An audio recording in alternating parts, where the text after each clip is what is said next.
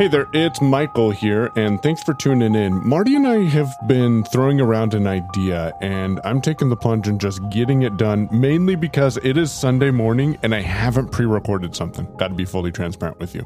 So I'm going to share some resources with you to get started with Reaper, and maybe we'll get producing some more content about Reaper in the future, but trust me, by the end of this episode, you'll have plenty of resources to get started. Reaper is a digital audio workstation, or DAW, that allows you to record, mix, edit, and produce audio.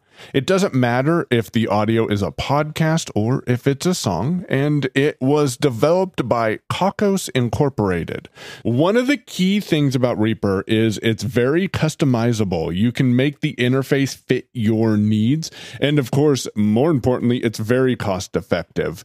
It is $60 and will work on Windows, Mac, or Linux, and has a dedicated user community.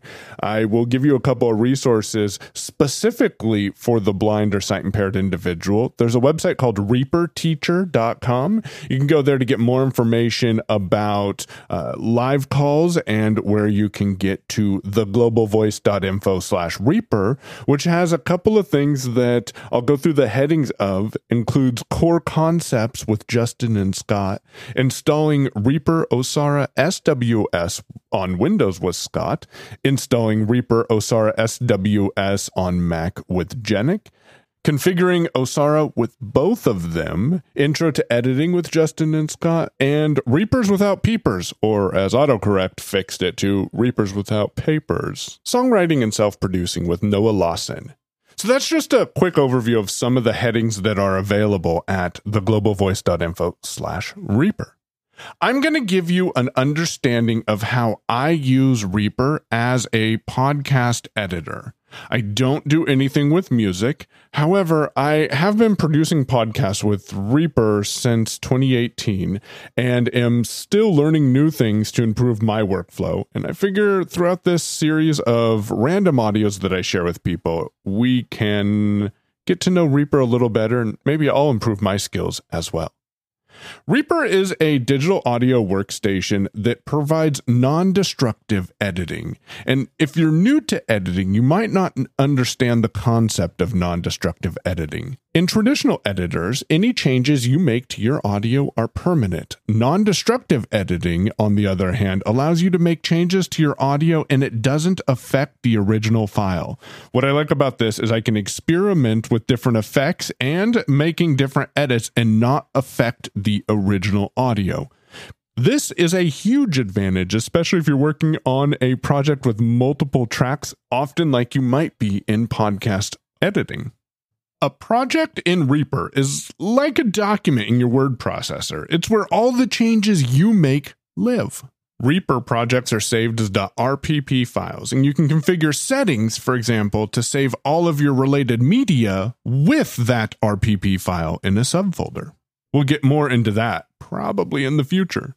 A track is inside of a project, and that track can have audio or MIDI. MIDI is something I can't quite explain to you, but I bet if you go check out theglobalvoice.info/Reaper, they'll explain it to you as well. You also can control the routing of the audio and the effects that audio has. A track lives inside of a project. Inside of tracks are items, and these items can also be audio or MIDI. An item can be positioned on the track and have a specific length. Maybe it goes as long as the track is, or maybe it's just half a second. Takes are different versions of an item that you can cycle through. Markers are used to indicate specific points in your project that you may want to reference back because it's a start of a new section or a significant event. Regions are similar to markers, but they define sections inside your project, and you can add comments to both markers and regions. Automation allows you to perform actions on audio over a specific period of time. Envelopes are similar to automations, but they allow you to perform changes to specific sections of the project. To render a project means to export a copy of it, and the Reaper render dialog provides you the ability to customize what information in your project is rendered into any file format almost, that you need related to audio or video.